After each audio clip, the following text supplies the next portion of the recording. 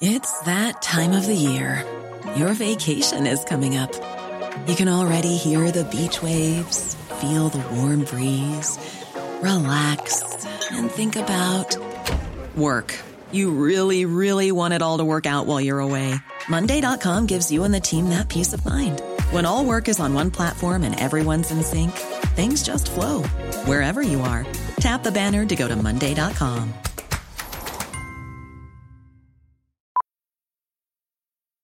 Millions of people have lost weight with personalized plans from Noom. Like Evan, who can't stand salads and still lost 50 pounds. Salads generally for most people are the easy button, right? For me, that wasn't an option. I never really was a salad guy. That's just not who I am. But Noom worked for me. Get your personalized plan today at Noom.com. Real Noom user compensated to provide their story. In 4 weeks, the typical Noom user can expect to lose 1 to 2 pounds per week. Individual results may vary. Welcome to Friday afternoon's Late Lunch on LMFM Radio. Great to have you with us on the show. First of the month, my little saying from the calendar. Oh, I love them. I really do. Divine Word Missionaries, they send me a calendar every year. Well, it's sent to me by some lovely listeners. It says for September, we are all travellers in the wilderness of this world. And the best that we can find in our travels is an honest friend. Nothing truer than that, to be sure. And an honest friend of mine is Miss Louise Walsh. I want to ask you something. School's back this week. Lunch is to be made, sure you're at it yourself at home. Since the hate making lunches. I know, it's the bane of so many families' lives. Did you have a lunchbox when you were going to school? No, I never had a lunchbox, nor a bottle. And, you know, I'm before you, of course, not in our day for sure. But I told you, see, we walked to school, came home for dinner, walked back and then came home in the evening. So there wasn't a lunch really in question from our perspective. So you hadn't a lunchbox. So what did you do? What did you bring? Oh, it was just literally a sandwich. Sandwich wrapped, everything was wrapped in tinfoil. Right. Wrapped in tinfoil and in the bottom of the bag. So yeah, we were very, very lucky. Mum used to make a lovely salad sandwich or salad roll if we were really lucky. And if it was your birthday, you might get a Vienna roll. Even nicer. Oh, you posh people over there in Navan. Really nice. Ham sandwiches. Ham sandwiches or salad were the main thing. Egg, bit smelly. And woe betide your poor school bag if you brought tuna or especially tomato, because by the time you pulled them out at lunchtime, your bread would be completely soggy. Yeah. And there'd be remnants of banana and everything on your books. What about banana? You mentioned banana sandwiches. Love Did you banana. ever have those? But they'd go off colour. They'd go black, wouldn't they? Yeah, and soggy. Yeah, that's the thing about them. But I know... Banana and butter sandwiches. I love egg. Yummy. Egg and onion. I love egg and onion sandwiches. But you're right. When you enclose them and then take them out, it's like a stink bomb. Yeah. Isn't it? Yeah. When you have the egg sandwiches. So that was your run. You had a good selection there, I have to say. Well, a lady is waiting patiently on the line to talk to us. She's from the Cool Food School. We've spoken to her in the past. Deirdre Doyle, welcome back to the show.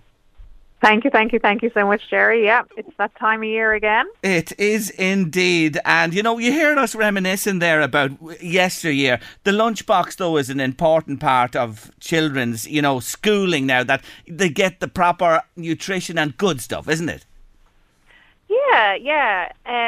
But I also think that we need to be mindful that we're not stressing too much about the school lunches. Because I was talking actually on another radio show this morning and a listener messaged in and said that they were overwhelmed with all the beautiful lunches on Instagram and they felt that they weren't doing the right thing by giving their child the same lunch over and over and over again. But I actually think that it's actually more important for the child to eat the lunch that they're given. So sometimes those beautiful Instagram lunches are just not what the kids are going to eat. So it's more important that they eat what they're given. And with that in mind, I've been checking you out and I think what you've done is absolutely brilliant. You are encouraging parents and people who rear children and look after them to let them make their own lunches. Absolutely, 100%. Because there's a whole load of advantages to letting the kids make their own school lunches. First and foremost, it means that we, the parents, don't have to do it. That might have been my sole motivation in the beginning, to be honest. But I'm a massive advocate of getting kids involved in the kitchen because it is the best way to teach them about food. End of story. And at the end of the day, kids, like everybody, have to eat 3, 4, 5 times a day. They need to know about food. They need to know where their food comes from. They need to be used to handling it. They need to know what to do with it in the kitchen. So their school lunch is a really simple first meal that they can start learning about food with. And my youngest son now is 12, and I have not made a school lunch for him in 6 years. So he started when he was about 6. Wow, that is some claim to fame, may I say to you. Louise is still listening in here. Let me bring Louise in on this. Mammy makes the lunches, I'm sure, in Louise's home. Yeah. But I think, and I'll put this to both of you, it could be bedlam if you let them at it, could it, Louise? I'd be finding pieces of butter in the cutlery drawer, and it'd take me half a day, and then you'd find that they just have gone without even bringing the lunches. So, in our house, it really is just. It's awful. They won't bring anything normal. Like I just like sending apples just in their school bag to get them out of the house for the day. Give the apples a bit of fresh air because they come back every day. The boomerang apple. The boomerang apple always comes back. Yeah, with a bit of fresh air. So how, you know what we're getting at here, Deirdre. Like, it's fair dues to you and well done to your son and anyone that can. How do you get them, to do this, and they're not, they're always running late with breakfast, getting up from bed in the mornings? Do you do it the evening before? Do you do it before they go to school? Do you pull them out of bed early or what? Well, in my house, we've always made them the night before, because when you're already, the kitchen's a mess, and I hear you, Louise, I know kids are messy in the kitchen. Kids are messy, doesn't matter what they're doing. If they're in the bath, they're messy. If they're painting, they're messy. If they're out in the back garden playing with toys, they're messy. The kitchen is just another place for them to be messy. But they learn so much in the kitchen. They learn, like children learn through play and playing with food and being around food. So if we want our children to have a good relationship with food moving forward, it's important to let them be around food in, a non-threatening environment. And by that, I don't mean, the carrot kind of... but like in an environment where they're not being told to sit down and eat that carrot and don't get up off your feet until you've eaten all the carrot, Yes, I'm just looking at them with the knives, the children. I was thinking about threatening environments, but I was on a different angle altogether. You're on a different angle, But seriously, when it comes to the lunchbox, can you vary it, Louise? Because for a lot of people, I put it to the two of you, the ham sandwich is the easiest thing in the world. White bread, ham, sambo done. Can you switch it around, Louise? Do you rotate with the sambos? I do try, but it normally comes back to ham sandwiches or ham wraps or ham rolls. I've tried to get a bit of chicken into them now, but that's as far as it goes. And then you have to have the invariable something else like crackers or with jam or something like that. So come on, we need your help, Deirdre. How do you, have a different sambo for each day of the week that they'll eat? Well, look, how realistic is that? I think, my advice to parents would be, and actually it's funny because I did a little poll on my Instagram when I knew I was coming on to talk to you about lunchboxes of yesteryear, and I think the majority of people who answered had the same thing in their lunchbox for 8 years in primary school. So even back then it was going on, Yeah. So my advice to parents is, so what if they bring the same thing in for lunch every day? I know we want to give them variety, but is that because we want our lunchboxes to look like Instagram lunchboxes? But at the end of the day, we need... The reason why we're sending lunch into school with our kids is so that they'll eat it, to give them the energy they need to last the day. If we're sending a lunch in that they're not going to eat, well, then they're not getting the energy from that food. So it's pointless. So it's much better that they eat something than that they it's much better that they get the same lunch every day that they are actually going to eat than we send some amazing lunch in that's taken us 40 minutes to prepare and that they don't eat. So what I say is to maybe make sure that they're having a really good, healthy breakfast and a really good after school when they come home. We have something ready for them that's full of nutrition, like a homemade soup or even a lovely, shop bought soup that's full of veggies or whatever, or your homemade whatever, healthy muffins or whatever you can get into them at that time. And not to be stressing too much about the lunchbox, because also in school there's a lot of things going on for the kids. They don't have a lot of time to eat, which is a massive issue. Yes. And they're sitting around with all their peers, and who knows what their peers are saying about what's the food that's in their lunch. That goes on a bit. There could be something in their lunchbox that they can't even open, so like fruits or something like that they can't open. So my advice this year is to keep it simple, give them something that that they'll eat, and that's why if they make their own lunches, they will eat them because they know what's in it. And to keep the variety for at home when there's more. Yeah. When there's more time and there's more chance that they might actually eat it at home. I really like you because you are just an absolute practical person, and that's the best advice, Louise, I've probably ever heard in this. Absolutely. Instead of beating yourself up with hummus and chopped up different carrots and celery and will you stop? And then as you say, sending them out with the threat, don't bring that back. Do not bring that back. So who knows what to do with it? It could go in the ditch. It could go in the bin. You don't know. You really don't know. And you're right. And I love what you say. Children's job. I'm a kid. That's my job. I have to be messy no matter what I do. It's as simple as that. And sometimes less is more, because, as you say, they don't get time and they prefer to spend it playing. I love this. Yeah. I love this. When my kids started primary school first, and about a couple of weeks into it, and we've got, all the new parents got called into the school to have a meeting with the principal to see how everything was going, and he was like, "Listen here now, the school lunches," he said, "you're sending enough food in to feed a builder, let alone for a little child who has about 5 minutes to get something into them." Yes. That you need, and that's very overwhelming for a child to have all that food in their lunchbox. So it's hard to get it right, because some days they're going to be more hungry than others. But I would err a little bit on the side of less food and see how they feel coming home from school. If they're absolutely hangry, which they can be, then give them a little bit extra. But giving them loads, I think, can be counterproductive, because it's just going to be overwhelming for them. So keep it small, and if they're coming home hungry, give them a bit more then.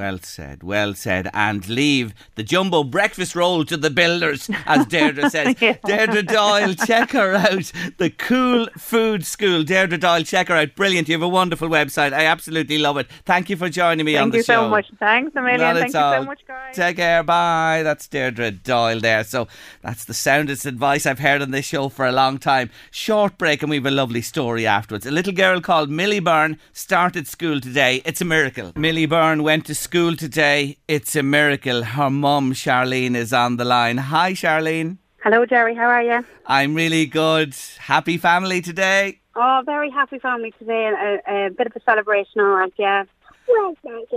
I hear her there. She's beside you as well. I'll have a chat with her in a moment. I spoke to you. Were you in the UK at the time when you were waiting for all this to happen? Transplant. Yeah, we were waiting. That was down. We were in the Freeman waiting on word of transplant at that stage, and the fundraiser was up and going at that stage as well. So that's a while back now. It certainly is. Just to tell our listeners again, she was fine, Millie, until what? She was about 20 months old? Yeah, she was just 20 months old, and then kind of in the space of kind of a day, we'd say, but definitely 12 hours, she just became unwell. We thought it was just the regular cold and flus, and, I thought she had pneumonia, but it ended up being a lot more severe than that. It ended up being heart failure in the end. So, it was a bit of a shock to us at the time. We probably didn't really expect it back then, and it was a massive shock. But really, what we didn't know back then and what we know now, we knew what we knew back then. I think it'd be harder. I think the unknown was a little bit. Kind of, I don't know how you would. I know what you're saying. If you knew how sick she was and how on the cusp of life and death your little girl was, it would you probably couldn't have coped with it at all. But look, at one stage, wasn't she, I think it was said she was the sickest child in Ireland. Yeah, so initially when she was admitted from, she moved from Drogheda to Crumlin, and then when she was in Crumlin, they realised then that her heart had failed, so she was in heart failure, and she was, you know, starting to run into a few more other problems with her organs and bits and pieces. So at the time, they electively put her on life support, and I remember one of the nurse managers had said to us that, you know, she was the sickest child in Ireland at the time, so... You know, any child that is in an ICU that has to go on life support is very, very, very sick. So, you know, those words always stuck with me, you know, and even today now, looking at her, you know, you'd never think back to where she was and where she is now, you know, so it is a miracle, but it's fantastic. It's wonderful. And as you said, you were transferred then from Dublin to the Freeman Hospital in the UK, where she was fitted with this Berlin heart assist device that kept really her heart and her going, waiting on a transplant. In a way, God smiled on you. The transplant came quicker than you might ever have expected. Oh, yeah, way quicker now. We were told, we landed over there in the depth of COVID, in the week that COVID had hit, and you know, everything had shut down, you know, the elective surgeries and everything, even in the hospital when we landed first, had been cancelled, and it was just crazy. And then talking to the transplant team in the UK, and the Freeman was, you know, they were telling us that the donor pool was down because there was no activities with children, so to speak, with, you know, there was no accidents, there was no casualties, you know, and the donor pool was down even at that stage before COVID had hit. So the likelihood of us even getting a donor match within a year was maybe unlikely, but, you know, 4 months in, and we got that call one morning, and it was just like, it was unbelievable. It was very unbelievable at the time, but, you know, things moved quite quickly that day, and within probably 12 to 14 hours after, we were heading down to theatre with our wee woman to have her transplant, which was, you know, surreal but real. Yes, fantastic. And of course she received the heart. It was a little larger, I know, than her actual small body could take, but they worked with that. But she wasn't by no means out of the woods. No, she wasn't out of the woods. Now, in my description of it, I would nearly have said that probably post-transplant she could have been a little bit sicker than what she was pre-transplant. Now, her quality of life pre-transplant on the Berlin heart was absolutely fantastic. You know, she was brilliant. She done everything that any other child would do while being in hospital. She painted, she coloured, she played, she done everything. The team over there, they'd specialised, trained play therapists to come in with the children every day, you know, and she had her slots every day, and it was lovely. And then all of a sudden she was, you know, into the depth of the transplant, and then you know, for weeks after, she was still unconscious and conscious, and then in the end they realised then obviously the transplanted organ that she got, the heart, was a little bit bigger than what our own was, so we had respiratory problems in the end. So after, I think about two to 3 weeks after, they realised then that the only solution to her kind of recovering and kind of getting on with recovery was to give her a tracheostomy. So she got a tracheostomy 3 weeks after transplant, and it brought her on in leaps and bounds. Now, I know initially when they said it first, myself and my husband Gavin was like, you know, she doesn't need it. You know, she doesn't have respiratory problems, but initially she did in the end with the size of the heart. So, but she's fantastic now. You know, it brought her to where she was, and it was exactly what she needed. You know. Oh, thank God. Is she beside you? Would she have a little? Would you have a little word with me? Would she? She would. Hi, Millie. Hang on a second. Do you want to say hello to Jerry? Hi, Millie. Hello, Jerry. Oh, come on, say hi. You're on the radio. You say hello. Hi, Millie. Hi. Hi. How are you? How are you? Are you good? Did you love your first day at school, Millie? Had you your first day at school today? Yeah. Yes. Where did you go to school? Yeah. She's got all Are you shy. She's starstruck on Late Lunch on LMFM Radio. Isn't that fantastic? Anyway, eating her lunch, Jerry. Well, good on her. And that's the proper girl to get her lunch into her. Skullbreed, Muller Rafferty, Carrick McCraw. She started in today, and it is a wonderful day for all of you, for yourself, Gavin, and her siblings, Molly, Megan, and Dylan as well. What a day for the family, Charlene. Fantastic day, yeah, a day that we dreamt of, and we got it. We're here. It's another first. It's another milestone, and she's at the best of what she can be now, and please God, that'll be the ongoing future for her, and and us all, Yeah, it is just fantastic. One last question: when you are the recipient, from a donor, do you ever know? No, not initially. No, we don't know anything about the donor as of such. We know it's a child, but nothing about the donor. You can inquire, but you're only told minimal stuff about the donor. You initially have to write your letter to the donor, and it goes through the process of going through the transplant team, and it's up to the donor family if they want to communicate back. Yeah. So, it's not a place where I have gone to yet. Yes, so, I know, and that can be with time or at any stage. But God Almighty, God bless that person who gave life to many others, I'm sure. Absolutely. And as I just say, I hug 2 children going to bed every night. I don't just hug my own. Yes. I hug.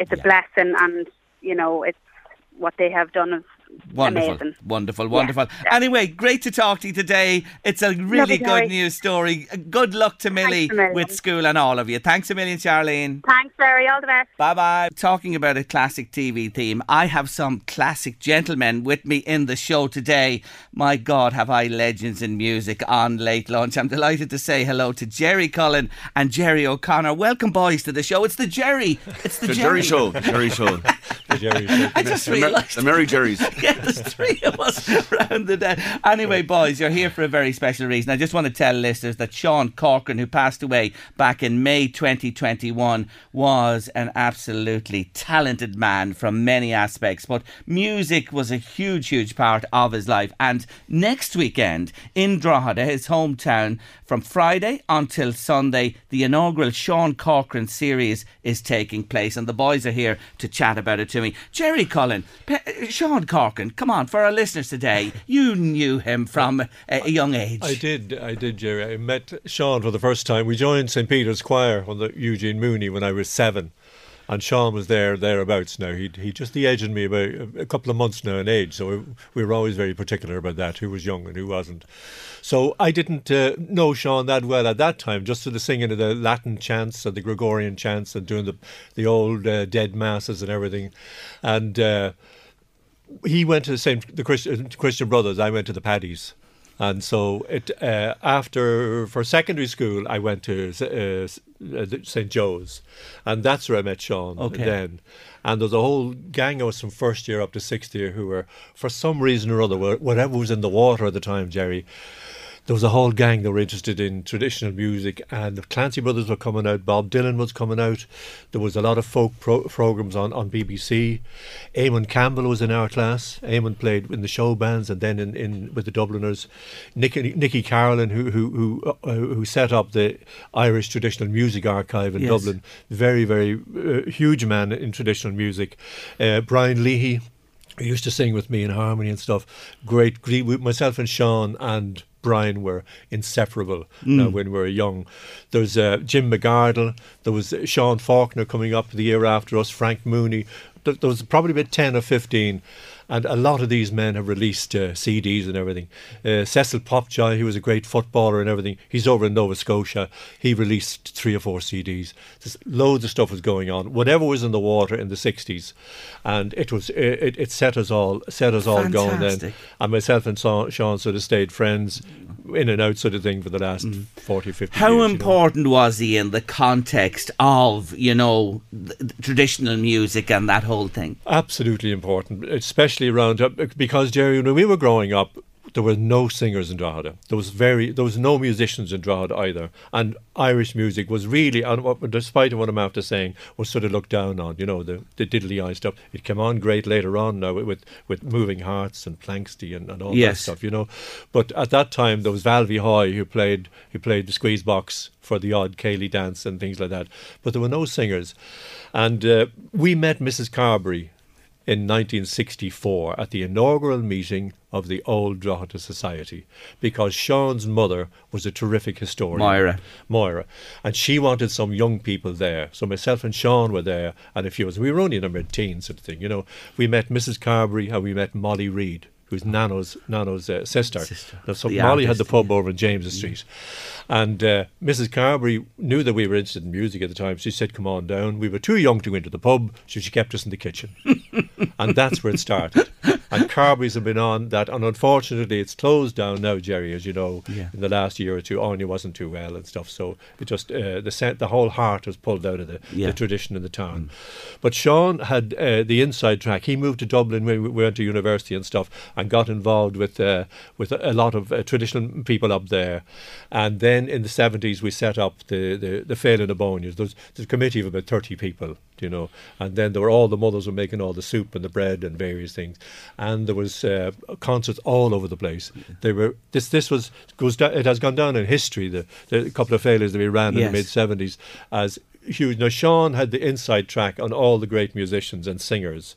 It was one of the biggest singers festivals ever in the country. I was in the O'Rahilly's I used to run the bar in the O'Rahilly's, Jerry, at the time, and I was there. I was actually, I was in the short pants at that stage. I probably shouldn't have been behind the bar, but anyway, I was. And I can remember Paul Brady and Andy Irvine headlining the major concert of that event. You'd remember that yourselves, you know what I mean? Yeah. Because we needed to get in the few bob as well to pay for these poor men coming down from Derry and from the Dacia down in Waterford and Kerry. And so Sean was, you know, a driving force behind that. Jerry O'Connor, come in, tell me, what about you and this great man? Well, Jerry's just reminded me of my first time coming down to Drogheda was through Sean Corcoran, probably, because my late wife Edna and I, we were musicians, and we weren't even going out probably for the first in 1976, but we met actually in Sean Corcoran's house then on New Year's Eve 1977.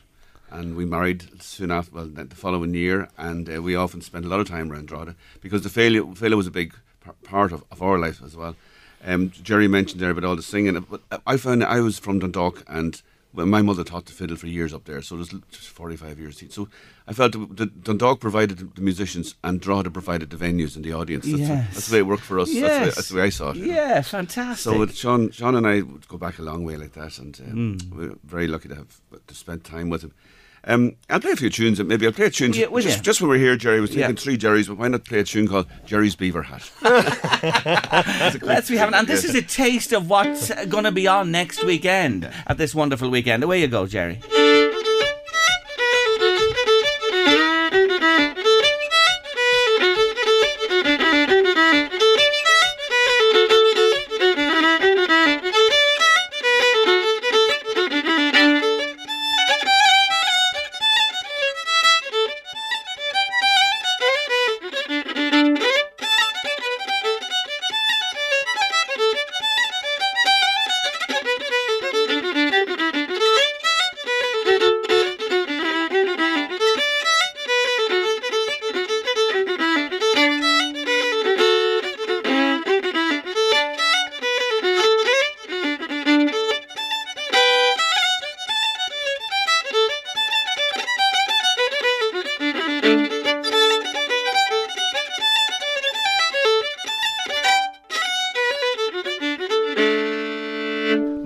Boss, Anna White are fod. Fantastic, Jerry. Jerry's Beaver Hat. I never had a song in all the years I'm sitting in this seat played for, you know, the name Jerry, which this is a real first today. There you go. Well done to you. I love it.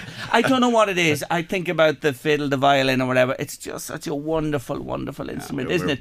And you know, here we are. Jerry Cullen himself tapping the feet and getting going. There's something in it, isn't it? What is it? That's just energy, there's buzz, there's just and great satisfaction in the music, you know. It's relatively easy to follow if you get the basic pattern of it. And it's great dance music. I was a dancer, actually, was just talking there. We an old friend of ours passed away, John, was it Sean? the dance, your teacher. Johnny it was Gregory. Johnny Gregory. Johnny, Johnny and his wife used to have me down in Drogheda playing for dance. Bernie and Johnny, yeah. And I played in Drogheda for Feshes again. Drogheda was always very good to me like that. Yes. And we always had a good time at that. So he just passed away lately. Yeah, and you're here next weekend. You're part of this, Jerry. We're part of this festival. There's a bunch of fiddle players. I see Edel McWeeny, an old friend of mine, was playing. We have Donald Lunny and the Irvins playing as well. Mairead Mooney, another great fiddle player from Donegal. She was over at a festival there. My son plays with Mary Wallopers. They're all over in Tuner there in Denmark last week. I was talking to them only the week before last. They're some boys. My son plays the pipes with them. Well, I can tell you, those fellas are special. They really are, yeah. Harry Bradley's on as well, and a great fiddle player from Belfast. And Breda Kevill, she's doing a teaching workshop on a Saturday afternoon, so that should be interesting. She's from Clare. I mentioned Jessie Smith. And Neil Martin recorded with us, and he recorded with Sean way back on the first Crown Records. Sean and Desi Wilkins with Sean's band. Yeah. So there's a good gang of people there. The line-up is terrific. The events, Jerry, are so varied, and there are workshops, there are talks, there is music, there is concerts. It's an all-encompassing weekend, and I just want to tell listeners today, go onto social media, Instagram, Sean Corcoran Series, Twitter, it's twitter.com SCS Loud. That's on Twitter, twitter.com SCS Loud, and on Facebook again, it's the Sean Corcoran Series. All the information there. There are so many events. We'd be here till the end of the show actually talking about them. What put this afoot? What why do this festival? Who's behind it? Well, the main the single person who's behind the whole thing is Sean's daughter, Rosa. And Rosa got in touch with us, and we're really just filling in. We're just really doing what we're told, Jerry, appearing here and there, and like the Saturday night is a huge con. I mean, John Banville, one of my favourite writers now, is coming down to do a reading as well. Mairead and Trina Nigondal, I know them since they were very back in the 60s as well, and they're just a fantastic lineup on Saturday night in St. Peter's up on the hill. St. Peter's Church. What a church for acoustics. Absolutely. Unbelievable. So it's just fantastic. So Rosa is putting the whole thing together, and there are various things. Now I'm also singing on a bus on Sunday afternoon going out to Baltray from Millmount, because there's a song called "The Wedding of Sweet Baltray," which will take it'll take about an hour to sing and about an hour to get out to Baltray. 46 verses, isn't it? I'll sing the short version of it here. There's only 18. But I do want to mention Louth County Council and Creative Ireland, who are backing this whole event as well. We've got to acknowledge their support for it as well. Would this become an annual thing, do you think? Well, I don't know. I'm not sure what Rosa's plans are. Yeah. Just to mention a couple of the other, like Sean Faulkner is involved, Paddy Brannigan is involved, and Brendan Matthews, one of our fine historians. Brendan is going to do some talking as well, and so people will have to look up the bits and pieces that you're after mentioning. The whole programme is on social media. Sean Corcoran Series, Facebook, Instagram, and on Twitter, SCS. That's Sean Corcoran Series Loud. You will get it there. Are you going to sing a song for me, Mr. Cullen? I'll sing you a bit of song. You can pull the plug on me now if you think when I hit the 12th. Just bear in mind. But Jerry Cullen, it's great to have you back. Of course, member of the Voice Squad, legendary family in town. What are you going to sing for us? I'm going to sing the local version, or Mary-Ann Carolyn's version, Pop Usher's version of The Wild Rover. And this was one of the things that was recorded by Sean initially. Was we through various people we got to know the Carolyns out in the Hill of Rath, and Mary-Ann Carolyn produced her first album when she was in her 70s. So there's hope for everybody. Well, maybe not me, but that hope went years ago. Don't worry about that. And the brother she was an usher. Pop Usher was her brother, and he sang this particular version of The Wild Rover as well, Jerry. So. The floor is yours, Jerry Cullen. I've been a wild rover this many's the year, and I've spent all my money drinking ale and strong beer. But now for the future I will take a better care, in case that misfortune might fall to my share. Wild roving I'll give it over, while the roving give o'er, and I ne'er will be called the wild rover no more. I went into an alehouse I used to resort, and I told the landlady my money was short. When she heard of my story, to me she did say, I can have many customers like you any day. While the roving I'll give it over, while the roving give o'er, and I ne'er will be called the wild rover no more. If I had all the money I placed in your care, it would till all my lands and my family rare. It would thatch all of my houses, it would build me a barn, it would buy me a coat for to keep my back warm. While the roving I'll give it over, while the roving give o'er, and I ne'er will be called the wild rover no more. Woo! It gets sweeter with the years, may I say, Mr. Cullen. Oh, brilliant. Absolutely brilliant. You have the most brilliant voice, may I say. The Sean Corcoran series, Drogheda, next weekend. Check it out across social media. Today, you've been listening to the wonderful Jerry Cullen and Jerry O'Connor. Thank you, boys, for joining me. Thank you. Knock, knock. Who's there? That's how it works. It's called comedy. Comedy. Comedy, comedy. Comedy, sir. Comedy. Comedy. Classic comedy. Classic comedy. On the Late Lunch. I love comedy. The royal family are celebrating 25 years since it first appeared on our TV screens. And I have to say, it's one of my most favourite comedy sitcoms of all time. Let's dip into it. Cheryl, the next door neighbour to the royals, has brought her new boyfriend to visit them. Jim, the dad, is in the kitchen and he's having a conniption about the remote control when son-in-law Dave, Dopey Dave, arrives to make a brew. Alright, Jim, what are you doing in here? Haven't you bloody head? No, what? The Queen of Bloody Sheba in there had only stolen the batteries out of me bloody remote control. What for? To fan her bloody self, that's what for.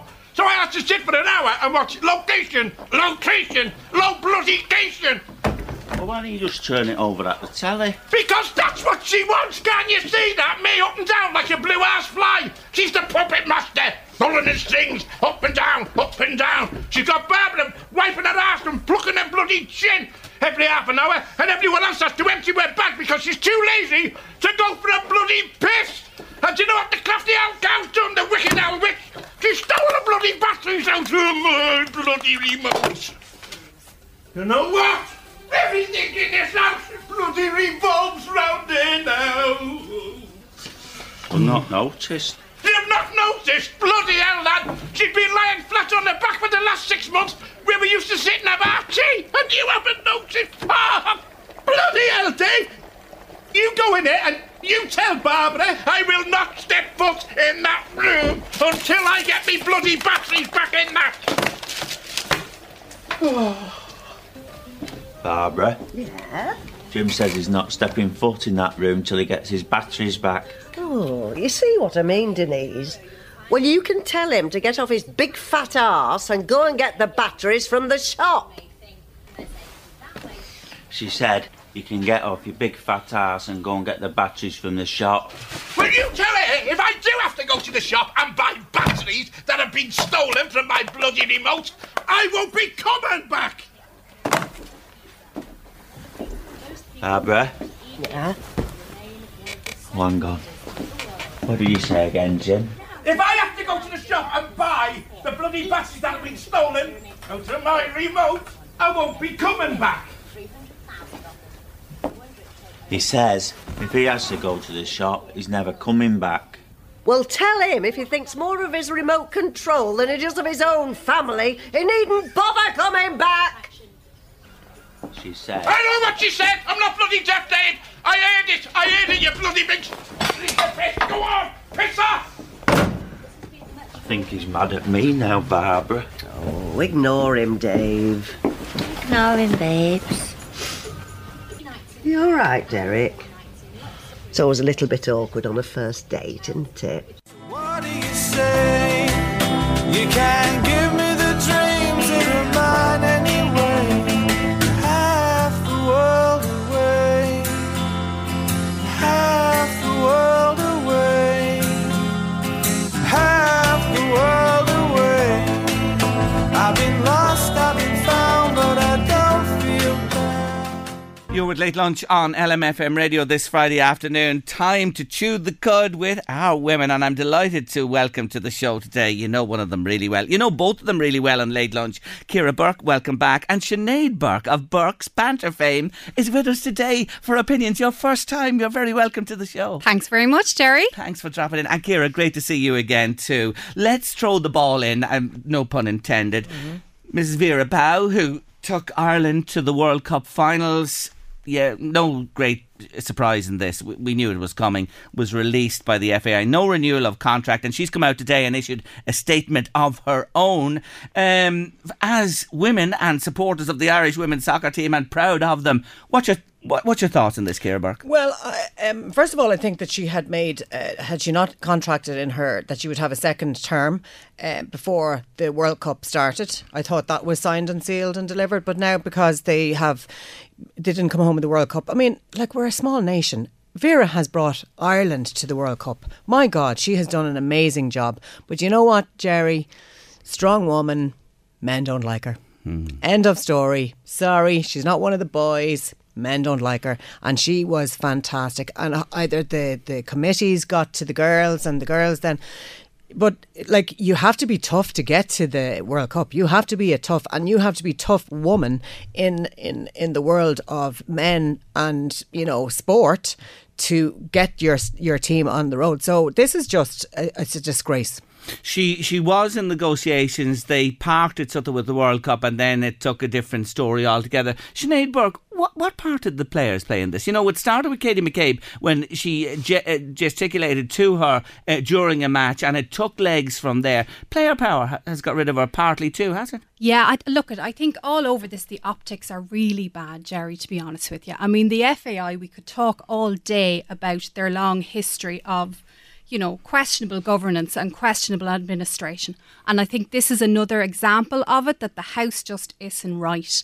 Like, I was only thinking when I was coming in here this evening, we send our young lad to soccer every week.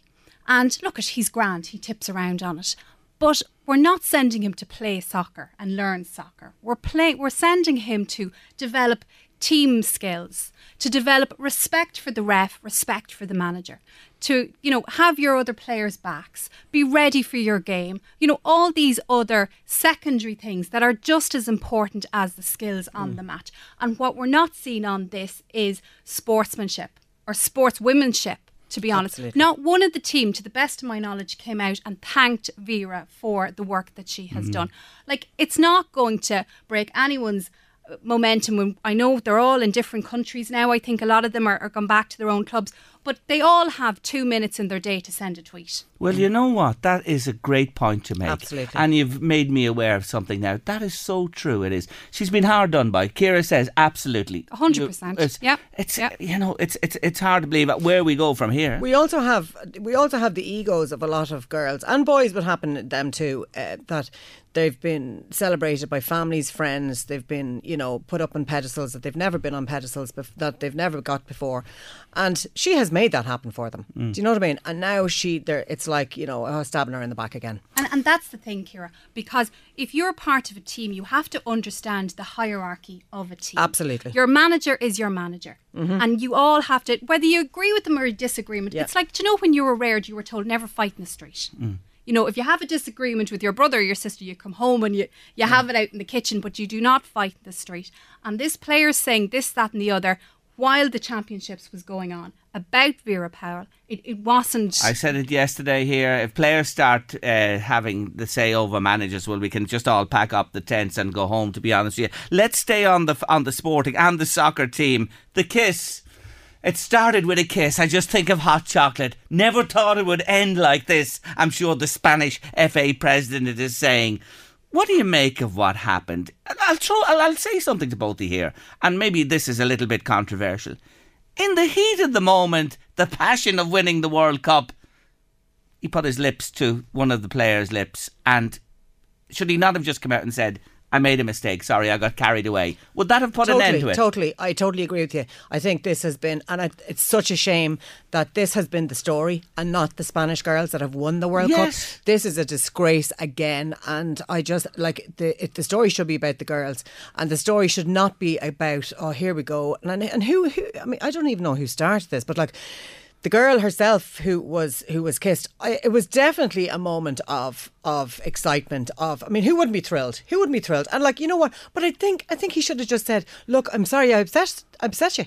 I'm sorry that I upset you here." He should have done that. Why didn't he do that? It would have been all over. I think so. What do you think, Sinead? Yeah, he could have closed this down within hours. To say, look, I lost the head there. You know, in a moment of excitement, I'm terribly sorry. Now we'll all stop talking about the kiss and well done the girls. And then it's on to the open top buses and the bottles of champagne and the whole lot that they would rightly deserve.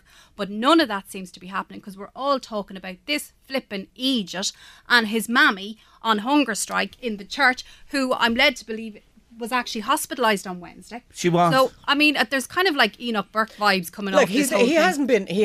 He's no saint, seemingly. I mean, he's been a bit of a devil over the years, whatever. Like a good clip over the year, the mother should have given him instead of going on a fucking hunger strike. But no, it should have been, why was he not advised to just come out and say sorry?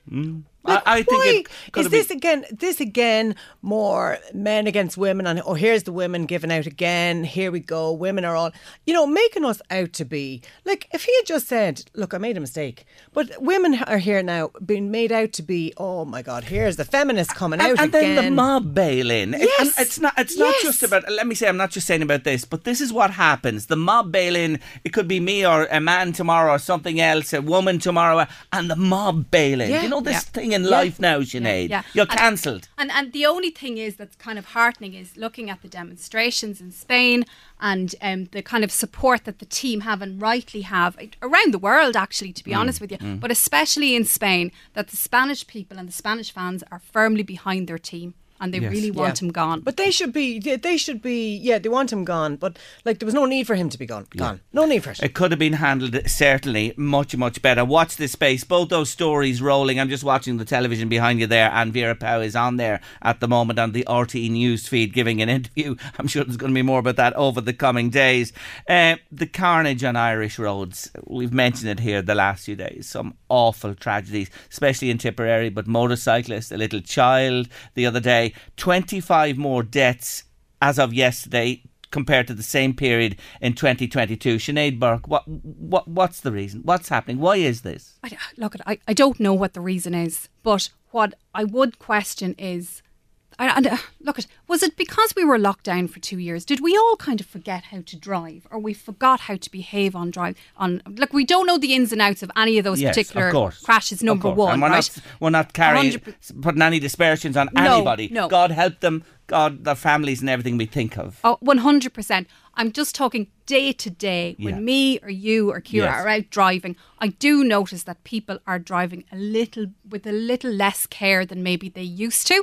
I don't know whether blaming lockdown is an easy get out. I don't know. But I'm firmly of the opinion that driving skills, like swimming and like financial management, no child in secondary school should be allowed to do their junior cert until they know those three things. Okay. That's your view in terms of teaching life skills in education. The roads, what about the carnage? Yeah, it's just heartbreaking for all of those families. But at the same time, a lot of them were single car accidents. I just couldn't understand that. And the only explanation I could come up with was, Are people getting text messages? Are they getting sudden, are they being distracted too much? Is their phones being, I'm not saying that they were on the phones, but if you get a text message and something beeps and you kind of look at it and you're taken off the road for 2 seconds, that's a huge thing. And that's something that we haven't had really. It's only really coming up. All the smartphones they nearly talk to you now. Yeah. They nearly drive the car for you. But is that a reason? It's funny you say that, because Louise said to me, she has a view about that, that's only going to get worse, because with WhatsApp now being a big thing as well, it'll distract your attention. We're running the rule over of the hot topics of the day with the Burks, Sinead and Ciara, this afternoon. Just before we leave the road thing, roadworks, an awful lot of people complaining about roadworks everywhere. Why does it happen when schools go back? Do they do this on purpose, Sinead Burke? Do they? Do you know what, Jerry? When I was on the council years ago, I used to be always amazed how different departments and different agencies didn't speak to one another. So if you had, say, broadband, water, electricity, the NTA, so the bus stops, the whole lot, and then other council landscaping and everything that was going on, everybody was working in silos. So it was very possible that somebody could pull up outside Ciara's restaurant and say, we're putting down the high-speed broadband this week. That's roadworks. Then 2 weeks later, the electricity lads arrive. We're doing this. All important services, but nobody seems to talk to one another. In other countries, they actually go in and they say, right, what needs to be done in this particular patch of road? Right, we need the broadband, we'll have you in, and who can work around you at the same time?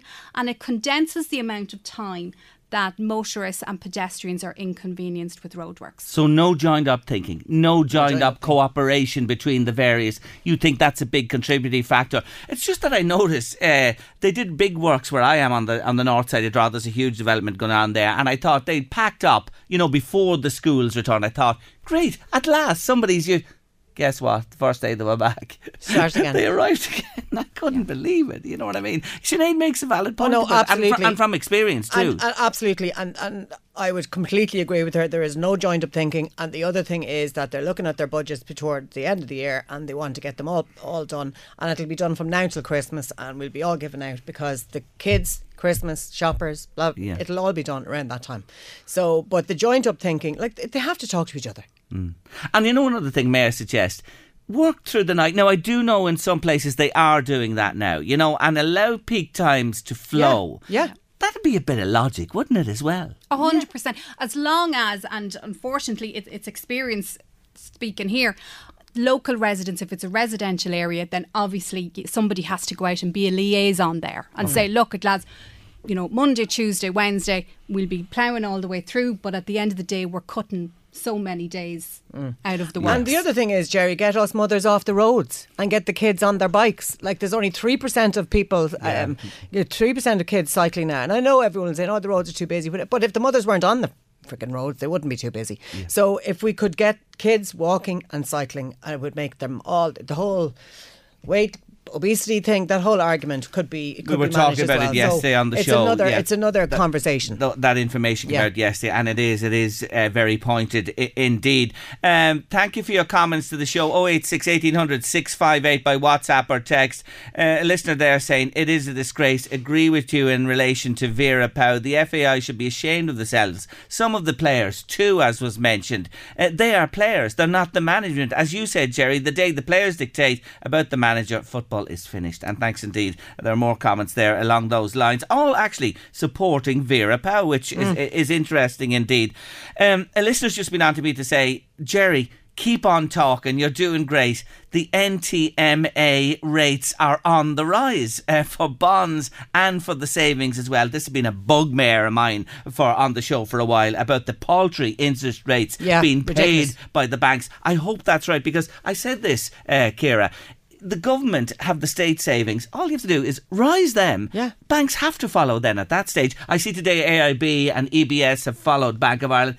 They're not huge rises. They're not breaking their hearts, are they? But it would get more people interested in saving and in keeping money in the country. But they have to do radical measures there, because nobody wants, they're getting nothing out of them. Yeah, and nothing for years there. What do you think? You know, we saved the banks, Sinead. You know, we had to step in, rescue them when they were gone virtually. And now there's little return. You know, people who have a little nest egg and the few pound each year just keeps it at a level. 100%. Look, when they say that, you know, the different banks are raising the interest rate, so what? Big deal. It's not enough. I am one of the squeezed middle. And the majority of your listeners are the squeezed middle.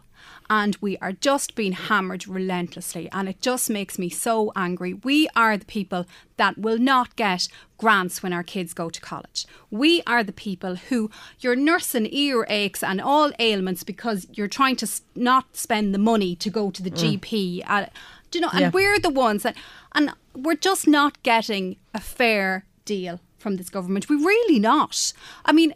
Bring back the old SSIA. Now, they were brilliant. Fantastic. We were building our house at that time, and I can tell you now, we have a lovely front door. And our lovely front door was paid for by my SSIA account. Charlie McCreevy, the man who brought them my in. kids are going to college because of my SSIA account. Yes. You know, so like if people had that encouragement, and look at the money that the government will generate, and they'll be spending it all back into the country, and will, you know, like everyone saved, and it's like they can use that money while the savings are going to make money for themselves, and then they'll probably make that money to return it back to everyone. So today on Late Lunch, we are calling on the Minister, Mr McGrath. Listen to us. Bring back the SSIAs and encourage people to save again. I like that. I really do. Talking about increases, there's one you will not welcome, Ciara Burke. The VAT rate is going up from 9%. It's already gone up, Is Jerry. it? Yeah. It's from midnight last night. So I spent last night adjusting my tills because I'm after absorbing so much cost with increases in food, increases in energy. I have 37 members of staff who are all going to be looking for an increased... come to Thursday and it's payday, it's like there's a lot of days I don't get paid myself because you're trying to duck and dive and whatever. And people think that when you have a business, they must be rolling in it, whatever. If you're paying your taxes and your thing, and you have to have, and the revenue are way they're ahead of everyone else, you cannot get away with 1 cent. And the VAT increase, I've had to put up my prices in line with the four. What's it gone to from? It's gone to 13.5. Okay. It's gone to 13.5. So you're saying to me basically this is going to squeeze businesses? It's going to squeeze businesses, but I mean people who aren't putting it on, like in January we're going to get a minimum wage increase. Now, do you think that the minimum wage, like very few of mine are minimum wage. I'd have chefs, I'd have experienced staff. And they'll all be looking, if the minimum wage is increasing, they're going to be looking for the same percentage increase. Quid pro quo. And it's only fair that they would be. But how do they expect us to pay it? Sinead? Yeah, I don't see the sense or the justification in this, to be perfectly honest with you. You'd have kept it. I mean, Ciara knows this better than any of us here sitting. But I mean, I can only imagine staff retention, wages, the price of food going up, your energy bills and the whole lot, and then in a sector that's largely dependent on tourism as well, and we've thrown so much at the Wild Atlantic Way, what are we in the northeast? The ancient east. The ancient east. Ireland's ancient east. But you know, and then you go on Twitter and social media and you see these till receipts in Temple Bar for €80 for a couple of pints or whatever it is. Will you stop? And you kind of think, jeepers creepers, if you don't get mugged on the streets of Dublin, you'll get mugged when you go in and buy around. The view is that it's going to be difficult. Listen, we're going to run out of time. You want to mention something about the CAOs, Ciara? Yeah, okay, so just a quick note for people. My daughter got her CAO result, or she got her Leaving Cert results. Very good points she has. She got good points, but when she was doing her CAO, she was tied up with all of the 500 points and the fabulous courses, and you can go to UCD and DCU, whatever, and she put down very high points. She didn't get very, very high points. She got average points, and she did very well. Yeah. But she got no CAO offers. No offer. No offers, because she hadn't considered anything in the medium points range. Like, she was like, no, I want to go there. So I said, okay, so we can go to Diffie to do a PLC and we'll see if we can get them next year. But then I was listening to the radio yesterday and they said that there is a available places list and it was published yesterday, of all of the courses that are available now to still apply for. Yeah. So she applied for them last night with the points that she has, and she is way over the points that are needed for some of these courses. Yes. Level 8 courses, level 7 courses. So if anyone has missed out on their thing, please look at the available places list on CAO, and you can apply up until the second round offers are coming out on the 11th. Yes. So you have plenty of time. So go for it today. Grant, and she's got our place. I have to leave it there. Thanks so much. Really enjoyed your company. To the Burks, Ciara and Sinead. Till the next time. Thank you. Okay, we need one more to go into the hat now for the big prize on Late Lunch this week. It's table for 6 at the 4-star Pilo Hotel and Spa in Ashbourne for their Christmas party nights with an 80s and 90s theme. It's worth over €400. Anne-Marie Neary, Ruby Grendon, Marguerite Murphy, Jenny O'Brien. Let's have a listen to the number one here for a moment. I'm not here to say I'm sorry. I'm not here to lie to you. I'm here to say I'm ready, that I finally thought it through. I'm not here to let your love go. I'm not giving up, oh no. I'm here to win your heart and soul. That's my goal.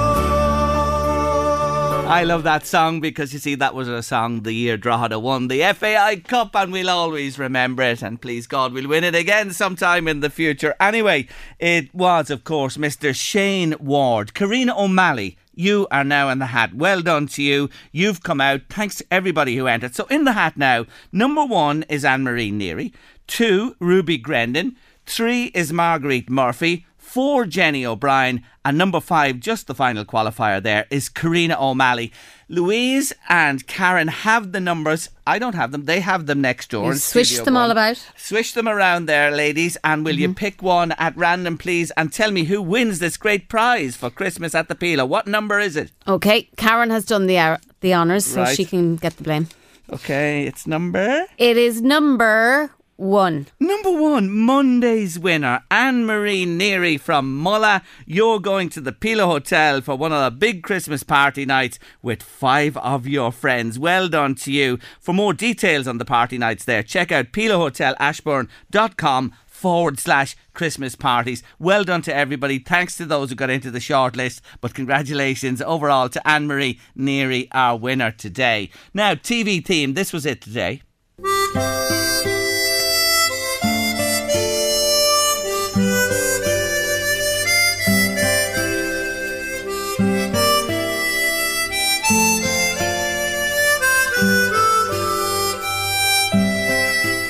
Compo, Foggy, Clegg, Nora Batty. I'm talking about, of course, Last of the Summer Wine I was looking for. And well done to Lawrence Skelton. You got the answer right, as did many, many others. It just shows you very fondly it is remembered. Anyway, Lawrence, the prize is yours, on its way to you as we speak. And thank you to everybody again. Now, let's do the top 5 countdown. 5, 4, 3, 2, 1. Counting down the top 5 songs from this week of yesteryear.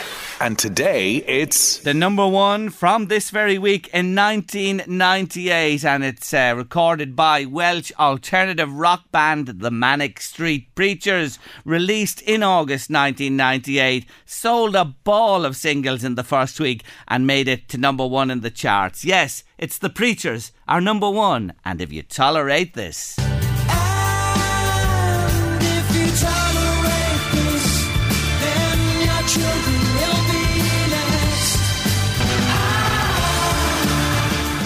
Manic Street Preachers, number 1 from this week in 1998. If You Tolerate This. Incidentally, inspired by the Welsh volunteers who joined the left-wing International Brigade fighting for the Spanish Republic against Franco. There you go, the history of the song there, our number 1 in Top 5 Countdown. It's Soccer All the Way today with David Sheehan. We're going to zip through the games. David, welcome back.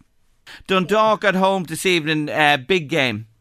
Yeah, they need to start picking up some wins, just 2 in their last 5. And at the minute, they're 4 points off 4th and indeed 3rd, Derry in 3rd, Bows in 4th. So if their European, prospects start to improve, they need to start winning these matches. And we're getting into the run in now. The only thing, in their favour at Dundalk is that they have not the worst of run-ins. They've Cork at home, they've Drogheda at home, Shelbourne away, Sligo away, Bohemians, which won't be easy at home, and then UCD away. So they do have games there that they can win in the run-in. But yeah, it's a big one for them tonight. They probably need to get a win tonight. A draw wouldn't be the worst against Derry City, but they can't really afford to lose any ground on Bohs and Derry ahead of them. So a win would be crucial tonight for that European spot. They have a good record against Derry.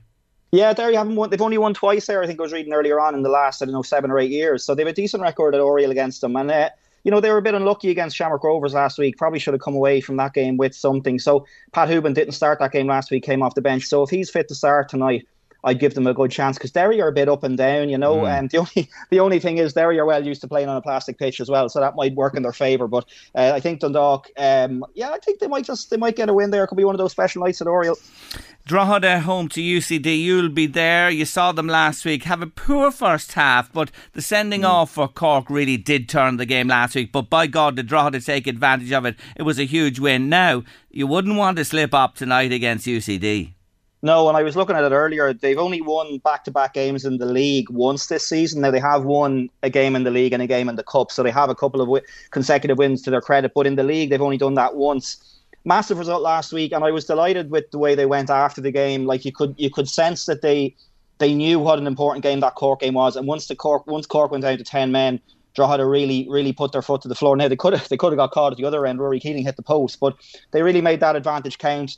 Absolutely stunning goal from Aaron McNally to put them ahead, and then probably a dicey enough penalty at the end, but they won't complain too much about that. I think if they win tonight, they're as good as safe. Kevin Doherty wouldn't admit that. He will say until it's mathematically secure. But I think with Cork playing Sligo tonight as well, I think if Drogheda win that game tonight, that would move them up onto 35 points. And, 5 points clear of Sligo as things stand, and a good bit clear of Cork as well, 11 clear of Cork, depending on what happens in that Cork-Sligo game this evening. But I think with the way Cork have been going, their form has been absolutely terrible, and I don't see them making up that difference. So I think if Drogheda win tonight, they're almost there.